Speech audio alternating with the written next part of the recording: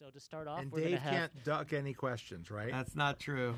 I'm going to bend like a reed in the wind. So first off, if we can start off with Trisha, please, from Fangirls Going Rogue. Thank you, gentlemen, for joining us.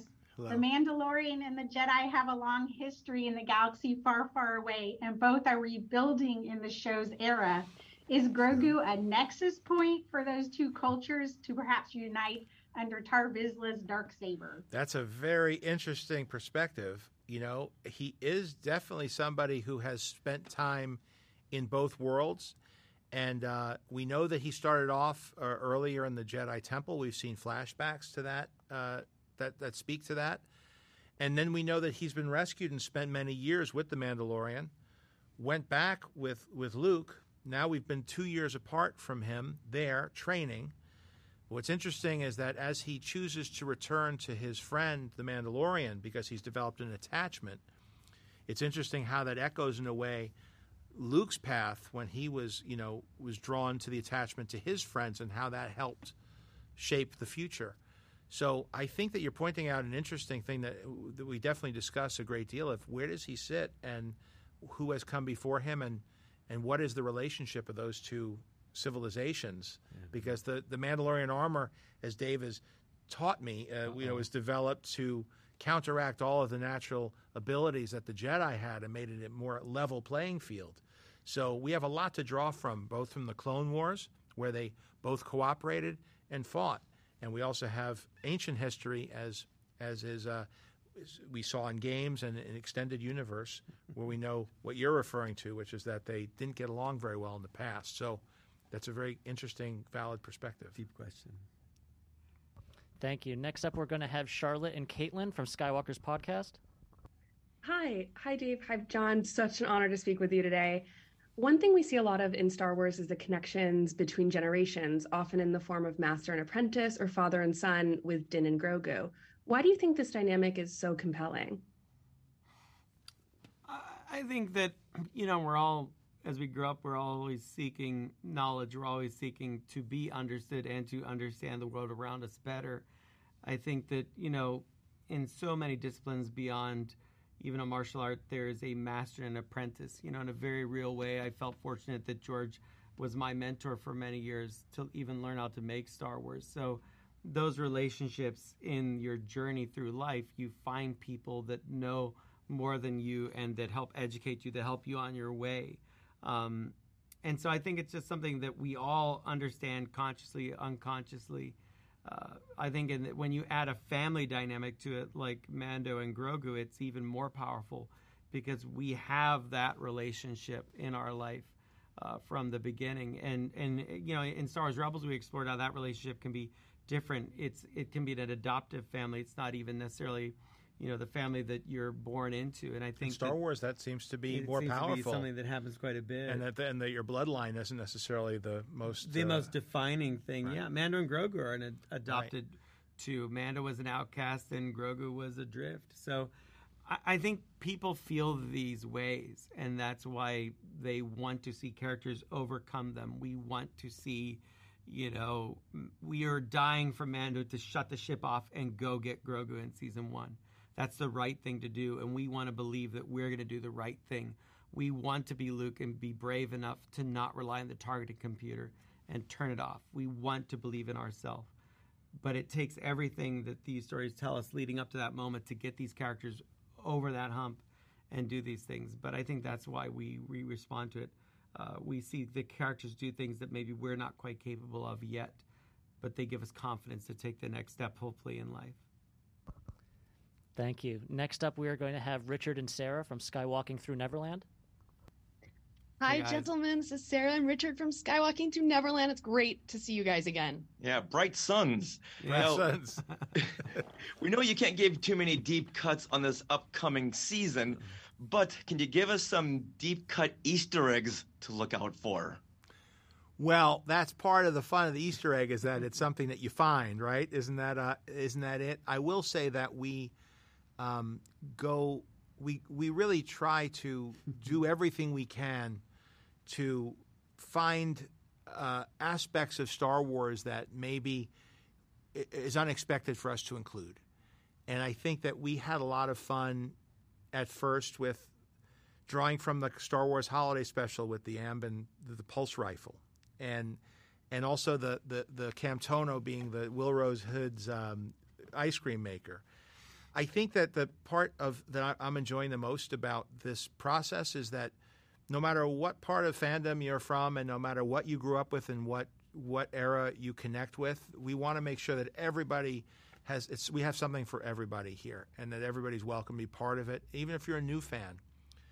Even if you're starting off, hopefully, I think that was one of the nice things about the first season is that these were characters.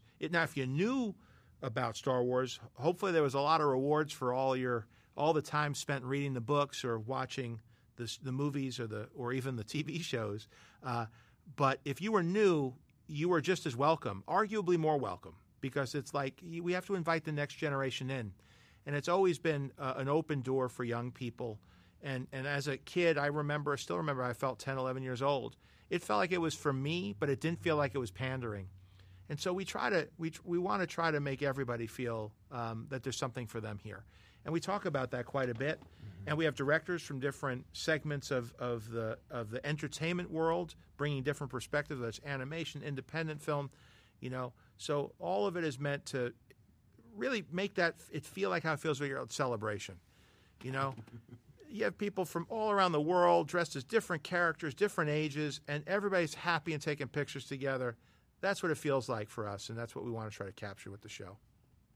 Well, thank you very much, and ignite the spark. Thank you. Next up, we have Kerwin and Keith from Father Son Galaxy. Hello there. Hello. Hello. It's insane to be before the mighty Dave Filoni and John Favreau. Oh, wow, mighty. Thank you. Wow. You're too kind.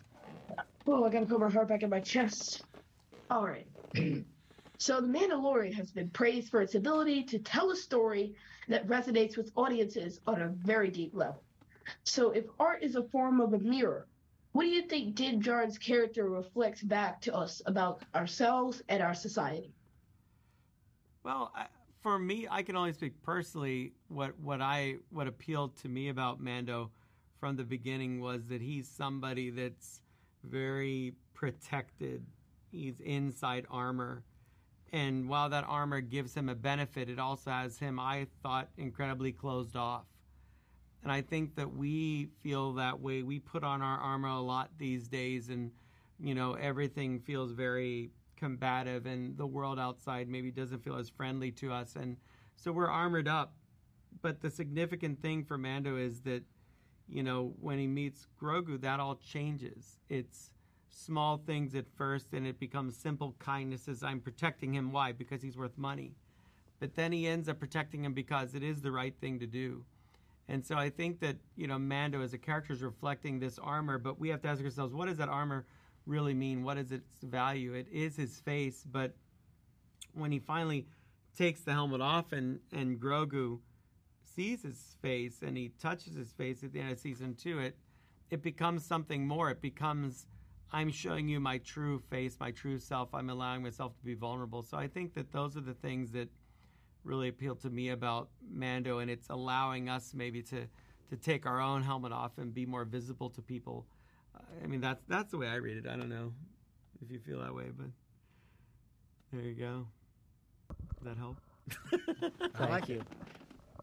All right, next up we're going to have Brian from Full of Sith.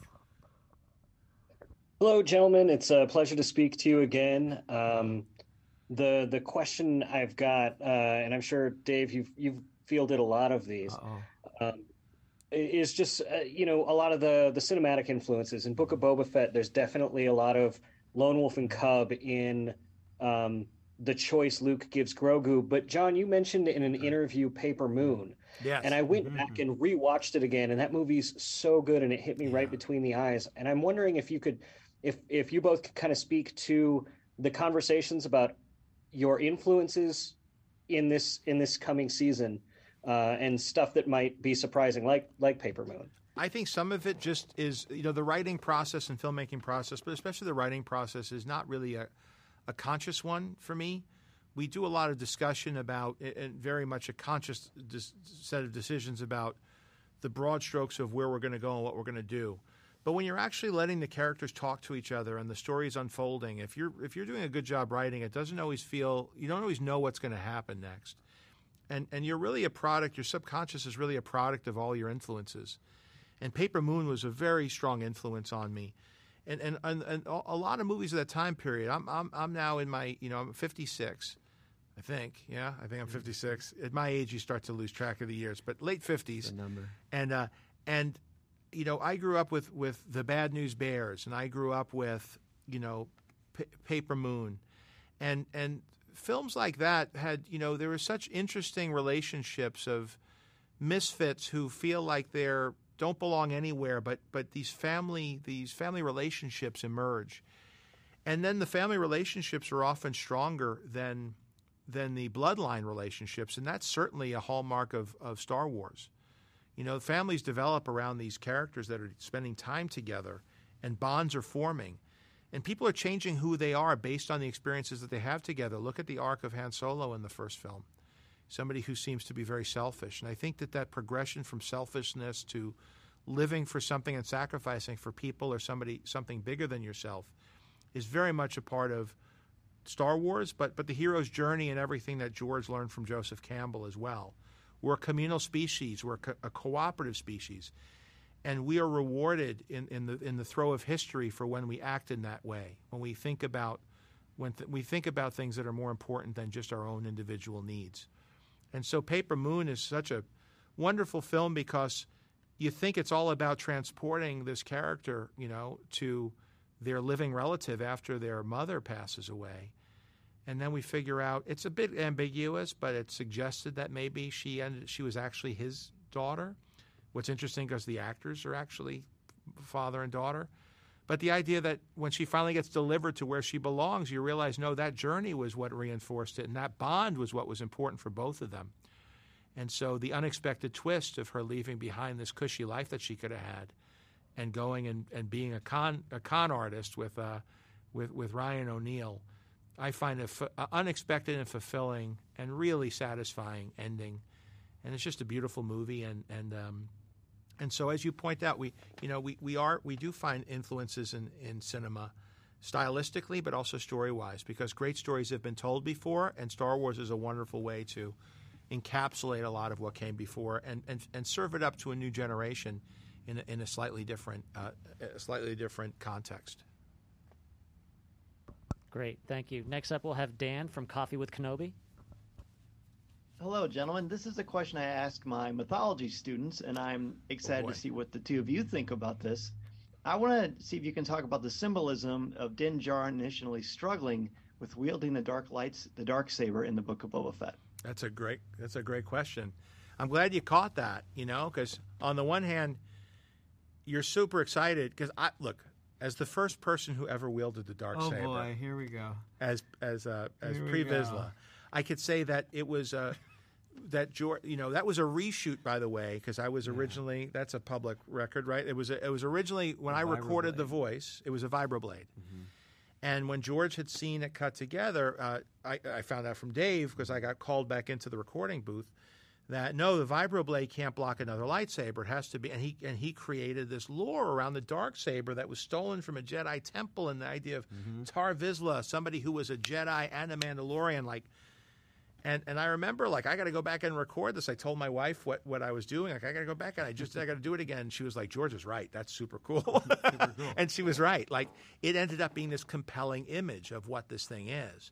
But then also I got my clues from Rebels where, when Sabine was learning to wield it, it was heavy to her. Mm-hmm. And the sense that there is, it's almost like the teachings in martial arts of you can't grab water. You have to cup your hands, and it's not something you could control. You have to flow with it.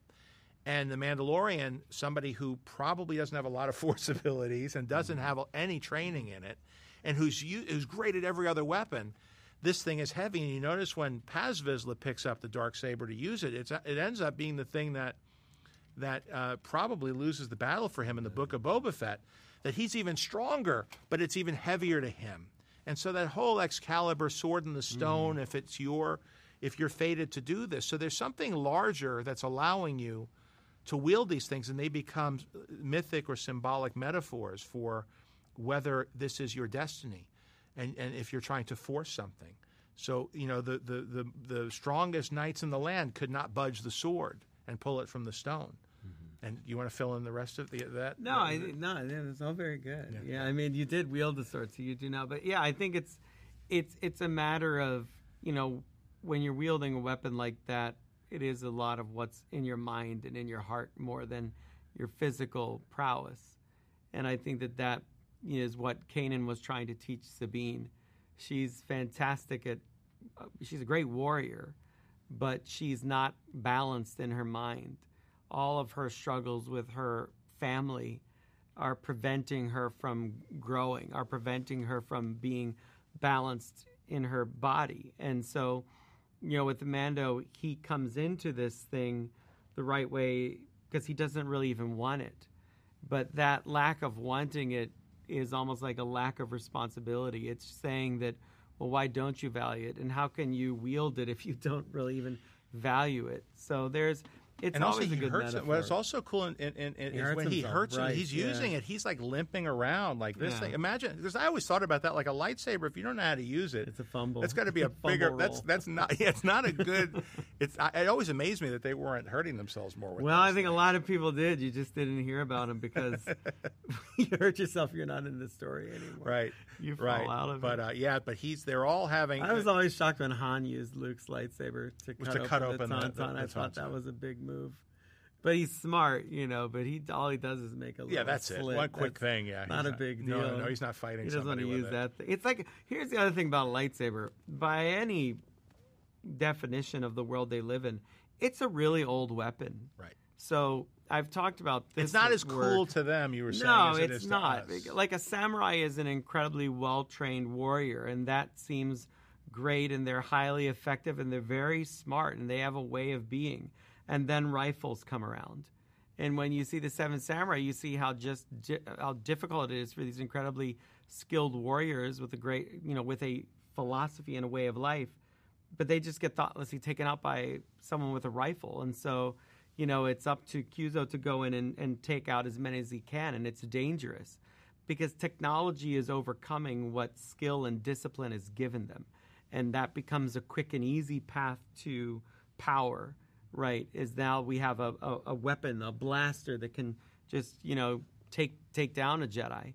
So now we have more people with more blasters, and that's it is an old, elegant thing to wield a lightsaber, and it takes a tremendous amount of training and discipline to wield it. You just can't pick it up and use it. So all of that then fits in with George's philosophy about the Force itself, which is, yes, we are all part of the Force. We are all connected. We all have it.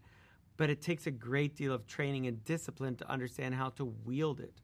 And very few people have that discipline. In our own world, we see that. It's so hard to be disciplined to do things that are good for us, physically, mind, body, spirit. So it's true in the Star Wars universe as well. Thank you very much. Unfortunately, that's all the time we have. Did they all get really a shot? Everybody got a question? Good. Thank you Great very talking much. to you. And hopefully we'll see a celebration. Yeah? Hopefully, celebration. Cheers. Thank you very much. Take care. Thanks Bye, for the guys. questions. Bye. Thank you. Thank you. Thank you. Thank you. Thank you. Hope to see you again. Such Or tomorrow. Such thoughtful Great questions. questions. Always great questions. Always.